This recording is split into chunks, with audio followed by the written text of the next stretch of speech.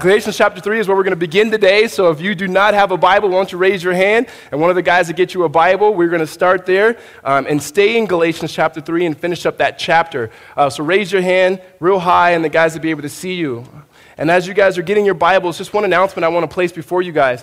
We are sending a team, as we do every year, to Fiji. And part of that is we are raising support and raising money for them to send that team down there that will be headed up by Rick Prigge. And so as you came into the service today, you would have seen that there was coffee there provided freely by Bros and Brew Cafe. Now, here's what you can do to help Fiji. If you can make a donation, whatever donation is fit for you, all of that money will go to Fiji. And so we can be thankful for Bros and Brew Cafe, which is a local shop here in Tempe, to be able to bring iced coffee. And so if I see you guys in here fidgeting, I totally get it.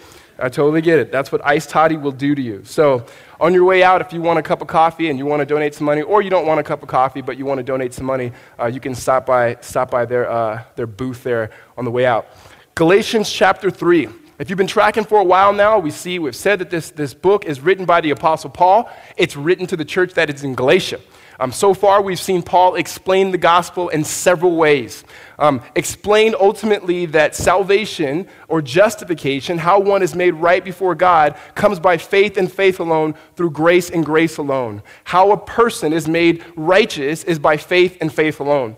And so last week what we saw, beginning in chapter 3, is that Paul makes an argument now to this church. And the argument that he's trying to make with them is that it's always been by faith and it's always been by grace.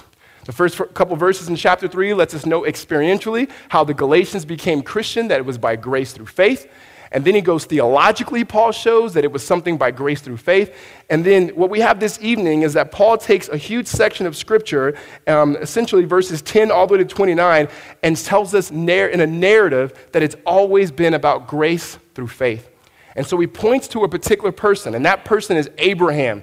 And Abraham was someone that was important to the Jewish people, who at that time, the Judaizers, were people who were trying to tell the Galatian church that the way that you were made right before God is by faith in Jesus, but also by obeying the law. And they pointed back to Abraham.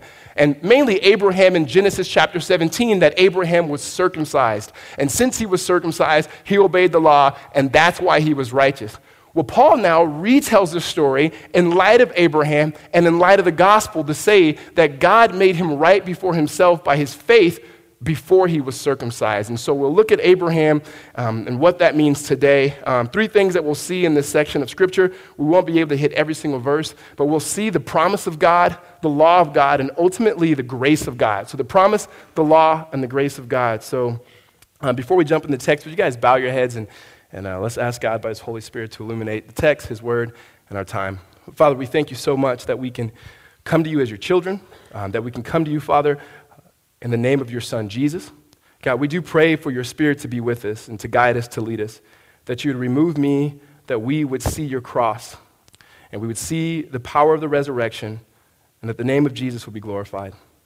God, we exist to glorify your name, and Lord, there is nothing else that we exist for, and so we ask for your help.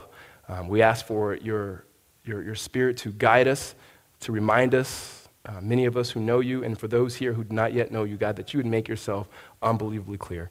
We thank you in Jesus' name. Amen.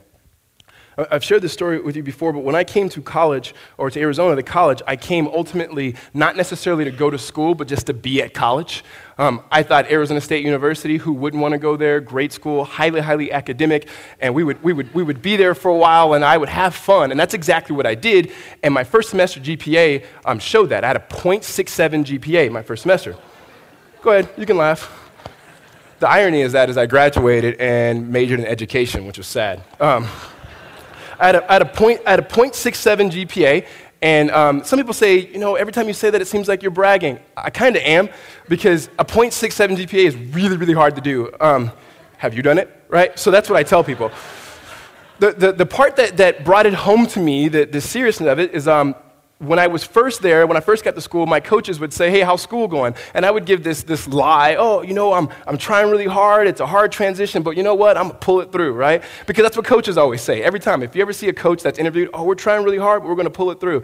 Like, liar. And so I'm sitting there lying to my coaches, and then, that coach and staff got fired, and they brought in another coach who happened to care about academics. And so he brought me into his office, which I thought was brilliant because when I sat at his desk, he had a list of paper. He had a paper with a list on it, and it wasn't facing him. It was facing whoever would sit in that desk, which I know what he was doing.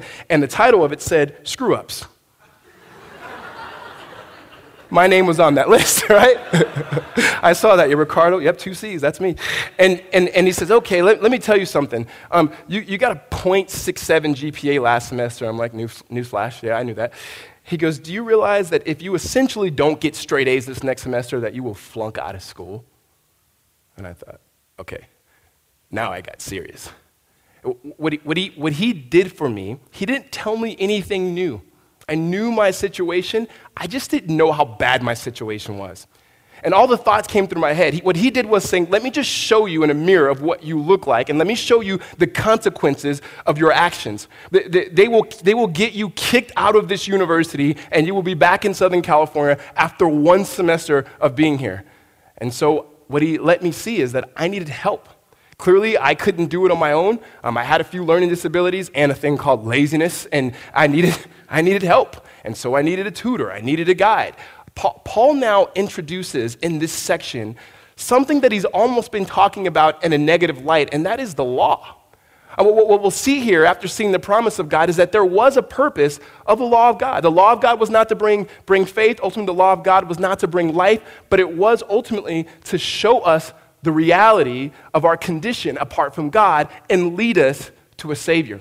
And so Paul starts here. We're going to pick up in verse 15 after talking about the purposes of the law, how if you don't obey the law, you're cursed, and now how Jesus came now and became a curse for us. And then he reintroduces to us Abraham. Verse 14, Paul starts and says, so that in Christ Jesus, the blessing of Abraham might come to the Gentiles so that we might receive the promised Spirit through faith. Let me just pause here for a second and explain to you Abraham. If you've been around church for some time, you know who Father Abraham, you know Father Abraham had many sons and many,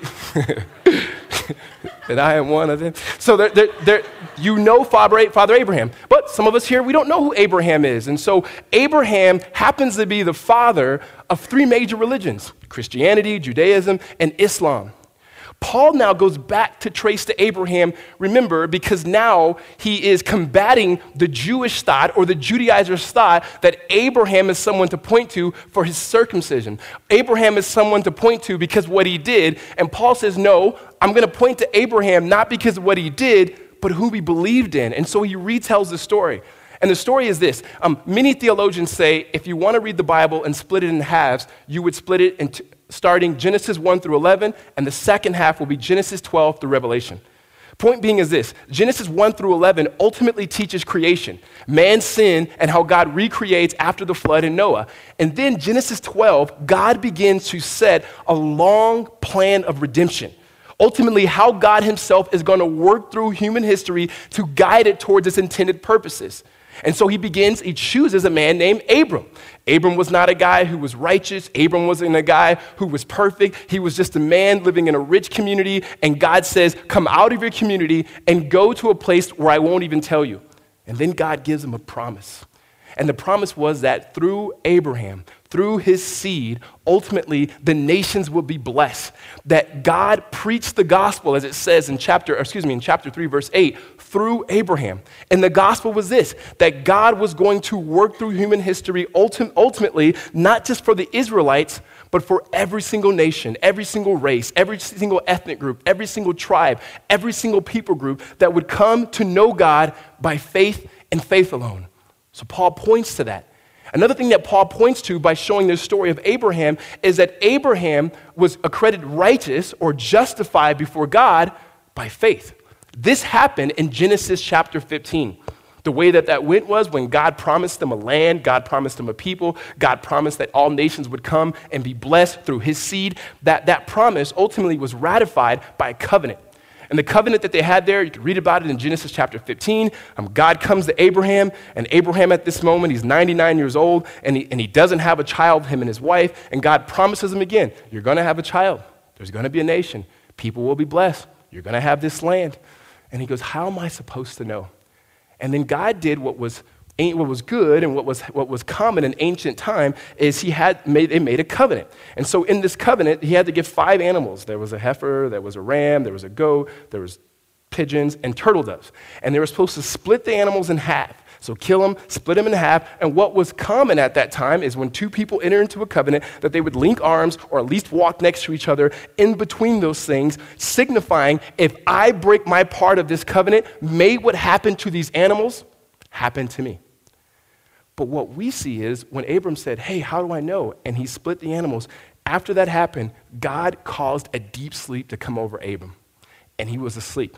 And then it says that a pillar of fire, ultimately signifying God walking through the carcasses. That God himself said, this promise that I made to you, it's not if you keep your part of the deal, but God says, I will keep my part of the deal. And if I don't, may what happened to these animals happen to me. So God does the unthinkable and the impossible. He says, no matter what, Abraham, I'm going to fulfill my promise. That's what Paul comes to when he talks about the promise of God. That lets us know a couple things. First, it lets us know that God does not come to his people and say, hey, be good, and if you're good, I'll give you my favor. But the opposite. God comes to his people and shows them his favor or his grace, and then he encourages us ultimately to live good, as good people. It's in response to what he's done. The next thing that we see in this covenant that he makes with Abraham is that it's not conditional upon our obedience to the law. It's ultimately up to God and God alone. And so, even back in Genesis, throughout the whole Bible, what Paul is trying to tell the Galatians, who were not Israelites, who were not circumcised, he was saying it's always been about faith, and it's always been about grace through God's promise. And it wasn't about circumcision. In fact, circumcision didn't happen until 2 chapters later. Now, did Abraham get circumcised? Yes, but that's what God had for them. We don't have to worry about that. Abraham was 99 years old when he got circumcised. Ouch, right? But Paul makes that point clear. Now, in continuing to unpack the promise of God and talking to the Gentiles, the church in Galatia here, he says in verse 15, to give a human example, brothers, even with the man-made covenant, no one annuls it or adds to it once it's been ratified. Now, the promises were made to Abraham and to his offspring.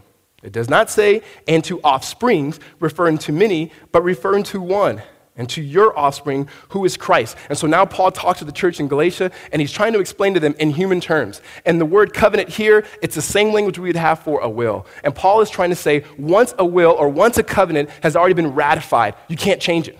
And some people would say, well, you can change it. I can make a will right now for my 2 boys. They can get all my possessions. They could be millionaires as soon as I die, which is weird coming out of my mouth. But if I die, they can get a bunch of things. But I can change that now.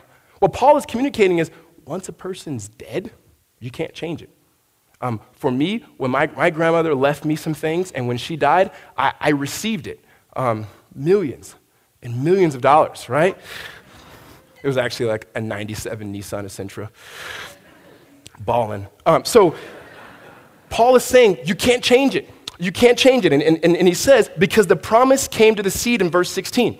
And the seed ultimately is Jesus Christ. Now, this seed is important here because you can look at seed in the Greek and the Hebrew as singular or plural. So what Paul does here, being guided by the Holy Spirit, is he looks at the story of the Old Testament and sees ultimately, to see this in light of redemptive history, the seed in itself was not what was immediate, that Abraham did have a son and there was a nation, but ultimately it pointed to Jesus. And this was something that God had promised even at the beginning of the Bible. In fact, hold your place here and turn to Genesis chapter 3. It's the very, very beginning of your Bible. Give you some time to get there. Genesis chapter 3, verse 15. God is giving curses after sin to Adam, to Eve, and to the serpent. Now, to the serpent, in Genesis chapter 3, verse 15, he says this, I will put enmity between you and the woman, and between your offspring and her offspring. He shall bruise your head, and you shall bruise his heel. What's happening there is God ultimately is telling the serpent, there will be the woman's seed. The woman will have a child. One day you will try to bruise his heel, but ultimately he will crush your head. What theologians call there is that's just the beginning, the hints of the gospel, that ultimately that seed would be Jesus Christ. And that Satan himself will bruise his head, but God ultimately working through Jesus, Jesus being fully man, fully God, will eradicate evil. Even though evil had just entered into the world because of man's sin, God promised, even then, I'm going to take care of this. And if you follow the biblical story, you see that seed. That same seed goes from Adam and Eve's kid Seth to ultimately Noah. The enemy tried to intervene there, couldn't do it. It came to Moses. When Moses was born, in the time in Egypt with Pharaoh, they were trying to get rid of the firstborn kids. Yet Moses' mom looked at him, thought he was special, put him in a river, floated him down, and then somehow caught him later and raised him. The seed goes on to David, ultimately to Jesus Christ. And so Paul says the promise to Abraham was fulfilled in Jesus. It was ultimately Jesus who would be the one who would fulfill the promise that God made. And that we now receive the promise by faith in Jesus. That we are united with the promise that God made to Abraham in Jesus. Again, by faith and faith alone, and by grace and grace alone. And Paul explains that to them, talking about this seed. He wraps up this first section and talking about God's promise by saying in verse 17, "This is what I mean. The law which came 430 years afterwards does not annul the covenant previously ratified by God, so as to make the promise void." All he's saying is this: 430 years after the promise came the law. God gave the law to Moses, and all Paul is saying is the law is good, and we're going to talk about this in a second, but it doesn't get rid of this. It doesn't get rid of God's promise. It's completely finished. It's done. Even though the law came, it doesn't get rid of it. He's making the argument. It's always been about faith and not about grace. Verse 18, he says, "For if the inheritance comes by the law, it no longer comes by a promise, but God gave it to Abraham by a promise." Now, what Paul does now as he shifts gears from talking about the promise of God into the law of God is he now plays devil's advocate. And so he asks some questions that he thinks that his audience would ask. And I think they're helpful questions, especially if you've been tracking with us in this series. We talk about the law, and it almost seems like Paul is saying the law is bad, never think about the law, it has no purpose. Now because of Jesus, the law has no meaning to the Christian. And yet, this is what he says. He has two questions. The first question is in verse 19. He says, "Why then the law?" Why the law? There's three uses of the law. One use of the law is to restrain sin. And so they would say that's the civil use of the law, meaning people who don't believe in God or believe in God, we have laws and they're good things. It's good for us to know that we shouldn't murder people. Really, really good that we shouldn't murder people. There's also another use of the law that once becoming a Christian and believing in Jesus and having the Holy Spirit, that the law now can be used as a guide, as a means to understand how to please God and how to walk in light of God. We're going to talk about that in just a few weeks. And then there's another use of the law, and that use of the law is to show man and women how helpless they are apart from God, how sinful they are apart from God, to show you, as my coach did, the consequences of what you've done. And hear me on this. Some people say that's the problem with Christianity. It seems like God just thinks that he wants everyone to see how bad they are. Listen, the doctrine of total depravity that shows you that we're wicked has nothing to do with the fact that you're not good people. It has nothing. It's not trying to get you to think that somehow you're inadequate and you have to be afraid of trying to be perfect, but you can't no matter how hard you try. The Bible is clear. You have worth and you have value because you've been created in the image of God. What the doctrine of total depravity and what the law ultimately exposes is your spiritual condition. Meaning, apart from God, you cannot reach him. The law shows you that he is completely holy and that we are not holy, that his character is not like our character, no matter how hard we try to live up to standards, even our own standards, cultural standards, biblical standards, that we cannot live up to God's law. And hear me out. Some of you, you're better than others. If it came down to it and God says, okay, I'm gonna grade on a curve, some of you guys can get in and some of you won't. Some of you guys would get in, and other people like myself, I'd be out, right? So I'm so thankful for grace. Some of you, you're just good people. It'd be like if the idea was for us to get to God and we had to jump over a river, let's just say that, some people will go further. So let's just picture this, right? So there's three of us trying to jump over the river. There's David Blakeman, who was leading worship today, and you thought that was funny. And then there's Jason Raber, who's one of the pastors here. And then let's just say it's a jumping competition. I'm in this competition. Right? So So David goes first, and he doesn't go very far because we know how athletic worship leaders are. And so he goes, and then Jason goes, and Jason tries to go really far, and Jason would tell you he's a star basketball player, Valley Christian Trojan. And so he goes, and he goes further than David, but he doesn't make it, and then I go, all right? And let's just say I go further than all of them for obvious reasons. They're obvious, right? Even though I can jump past Jason and David, and I still wouldn't land. The point of what Paul is saying is, no matter how hard you try, no matter your background, no matter the way you were raised, no matter what church you grew up in, no matter your pedigree, no matter how smart you are, no matter how good you are, you still don't add up, and God's standard is perfect. That's what he's trying to communicate here to the law. What the law does is it exposes you. And not only does the law expose you, but in some cases, the law increases sin. Now hear me out on this. It doesn't make you sin. You sin because you're a sinner. I try to explain this to people. When I tell a lie, I don't become a sinner. I tell a lie because I'm a sinner. And so when I say that the law increases sins, that it shows in you desires that you didn't think you had. That it just brings out, like what Jesus says, out of the overflow of the heart, the mouth speaks. And so there's things that you don't know that you're sinful in or desires that you have until it's exposed to you. It's the old adage, don't look down, and everybody goes, oh, we gotta look down. And that's what it is. Or a better example would be this. A funnier example would be this. We got an opportunity, my wife and I, to go to New York in November, and there's a family here that has parents that live in New York, and they said, you could stay with our parents, I'll take care of you, and we were like, really? That's awesome, because it's so expensive to live in New York. So we stay in New York, we stay with their parents, and her mom emails us and say, when you get in, we're gonna make cinnamon rolls and chili. And I was like, and I always do this to my wife, I'm like, man, white people, man, you guys eat some just crazy stuff. I know it's not fair, because if she did it the other way, it'd be racist, I know. I get it. It's so not fair. So we get there, and we get there, and the mom's in the house, and she's rolling out the dough, and she's making these cinnamon rolls, and she's got all the fixings next to the chili, and we sit down, and I bit into the cinnamon roll, and then ate the chili, and I thought, oh my goodness. I never knew this. I'm white, right?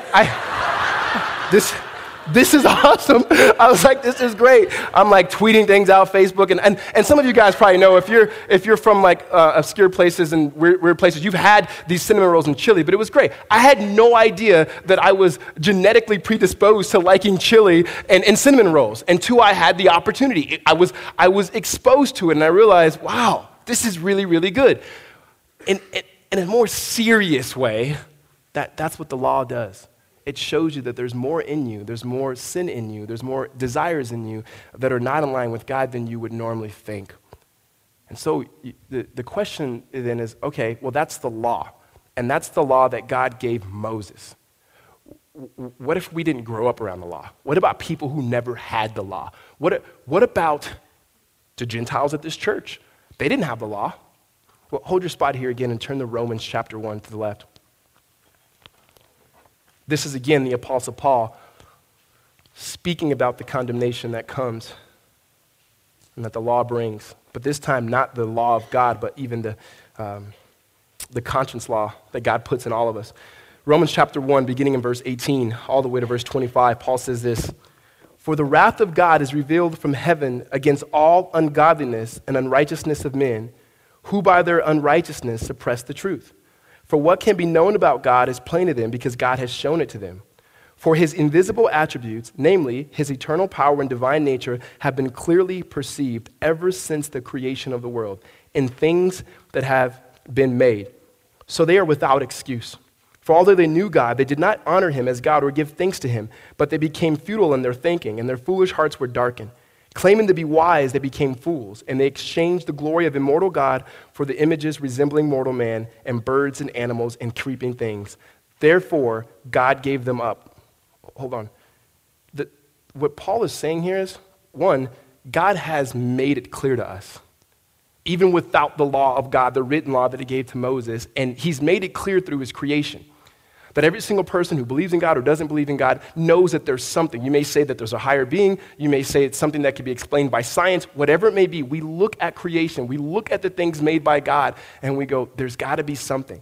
And Paul says they're without excuse. And then when we see here, when it says the wrath of God is coming, we normally think of the wrath of God as God throwing down fire or throwing down lightning bolts. But what we see here is the worst thing that God can do to you and me. Like the worst thing, according to verse 24, it says, therefore, God gave them up to the lust of their hearts. Meaning the worst thing that God can do for us is let us continue to live our life apart from his loving, sovereign intervention. Meaning the worst thing that God can do is to say, okay, you do what you want to do. You live the way that you want to live. You worship the way that you want to worship. And Paul says, therefore, God gave them up to the lust of their hearts and to impurity, and dishonoring their bodies and among themselves, because they exchanged the truth about God for a lie, and they worshiped and served the creature rather than their Creator, who is blessed forever and ever. Amen. So what the law does, whether it be the written law of Moses or whether it be our conscience, is ultimately it shows something about God and something about us. And what it shows is that we are sinners. And what we see here in Romans, which I love because he's talking to Christians, but in light of those who do not believe, and he says it's not only breaking God's law.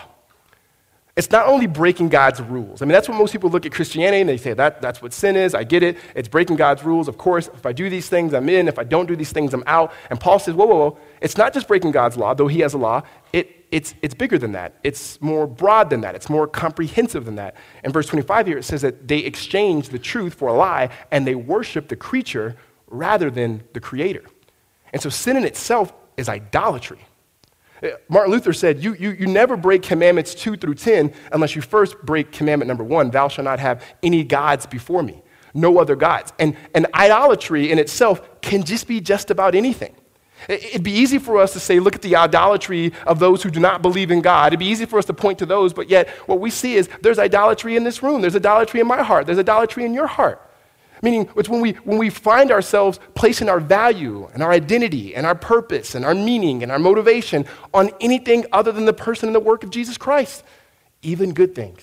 When you find yourself placing your value in your family and how your kids are going to be raised and what school are they going to go to. When you find yourself placing your value in relationships and your meanings, either your relationship has to be really, really healthy or you're trying to find someone to be in relationship with. When you find your identity in doing really, really good things, serving the church, being a member of a church, coming to church every week, those are all good things. But when those things become the main thing, what Paul says, what the Bible says is, that's idolatry. And how you can find out what you worship is, what do you think about the most? What do you dream about? What are the first things that come to your mind when you wake up? Is it your money? Is it how you're going to provide? Is it what class you're going to take? Is it what university you're going to get in? What is it? That's how you can find. And usually, they're not bad things. They're really, really good things that we make the ultimate thing. And Paul says that's the purpose. That's the purpose of the law. It shows you who you are apart from God. It shows you your sinful nature. It shows you that you deserve condemnation because God is holy. And so then Paul asks the second rhetorical question here. And going back to Galatians here in verse 21, he says, is the law then contrary to the promises of God? And so, again, he's anticipating questions that may be asked. He goes, okay, we get the promise and we get the law. Are they at odds? Are they opposed? Meaning is God on one side holy and just, as we see in the law? Or is God merciful and loving, as we see in the promise? Are they against each other? And then Paul answers, absolutely not, certainly not, far never be, no way, not at all. But he says there's two different roles, same one purpose. Two roles, one purpose. One role, the role of the law, was never, ever, ever meant to save you. The law was good. The law was holy. But the law was supposed to lead you to something. Where we look at the promise, another role. It was supposed to show you God's love. And so the purpose ultimately was salvation. The bad news has to come before the good news. The bad news is that you're a sinner. The good news is that Jesus is a Savior. That's what Paul is communicating. And so in verse 22, he says, but the scripture imprisoned everything under sin so that the promise by faith in Jesus Christ might be given to those who believe. And so God's not double-minded. The way that God reconciles his holiness and his justice and his love and his mercy is ultimately through grace. It's ultimately fulfilled in Jesus. And the way that we receive that is by faith and faith alone and grace alone. If you turn the page or look at verse 23, he says this, now before faith came, We were held under captive under the law and prison until the coming of faith would be revealed. So then, the law was our guardian until Christ came in order that we might be justified by faith. And so that word guarding in there, it says that the law did something. The law had a good purpose. It was a guardian.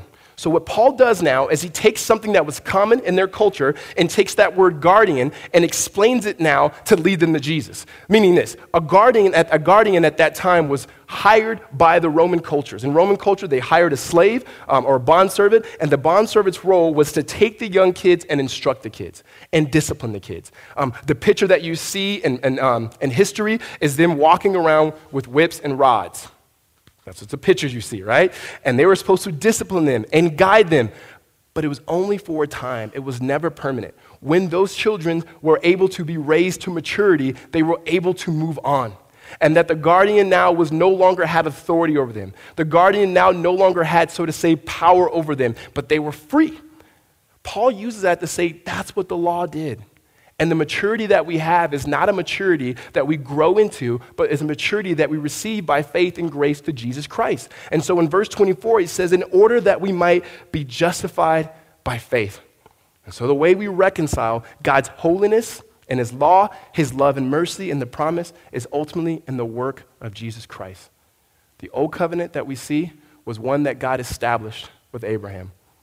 If you remember the story, he said, Abraham, you're sleeping. This was all up to me. And if I don't do this, may I die. And then we see the new covenant. Jesus, when he institutes communion, something we're going to do right after this, what Jesus says is this is the new covenant. This is the covenant that will last forever. And it's a covenant of love. And ultimately the way that Jesus can establish that is he fulfills what God promises to Abraham. He goes to the cross and then he dies. And he dies ultimately for the penalty of our disobedience. He dies for the penalty of us not living up to the law. He dies because we are sinners so that we may be made right.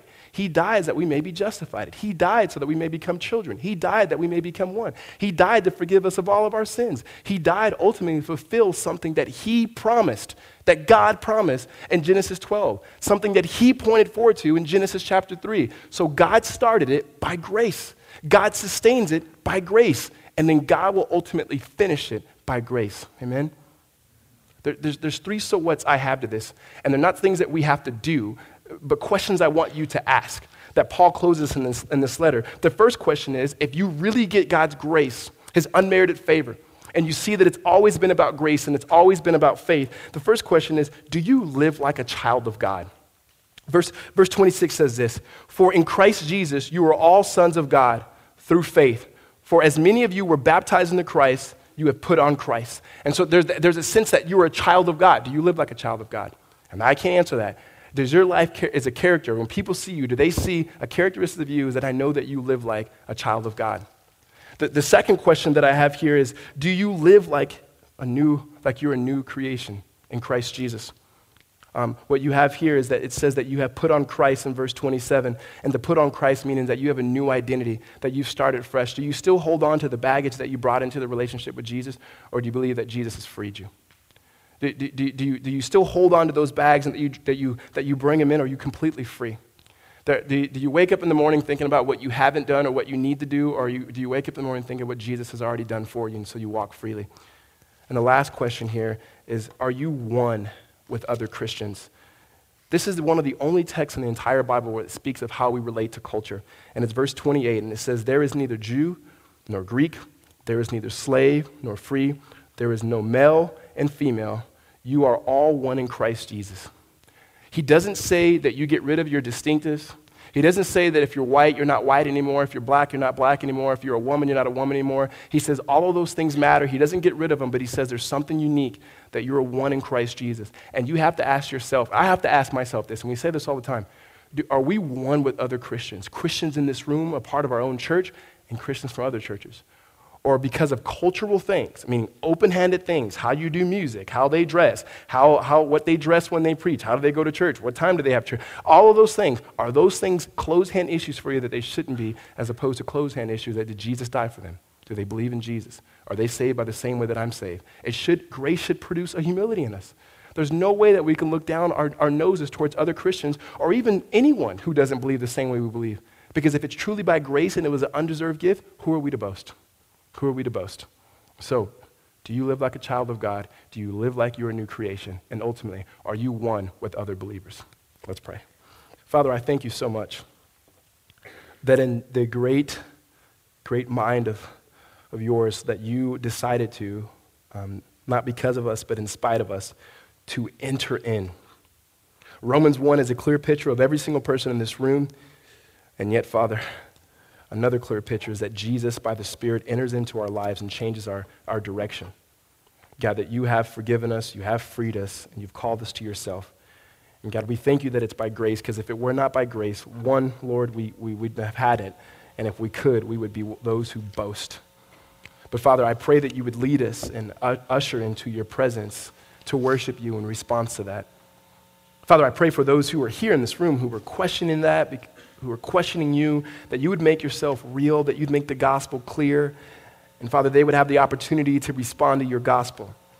And Father, for those of us who are here who know you, that you would encourage us and grow us by your Spirit, that you would fill us. And that we pray as a church in response to this, that we'd be able to bring the gospel to bear to the city around us and to the places around us and our communities and throughout this entire region, that people may see the lordship of Jesus, the grace of God, the power of the Spirit in and through us.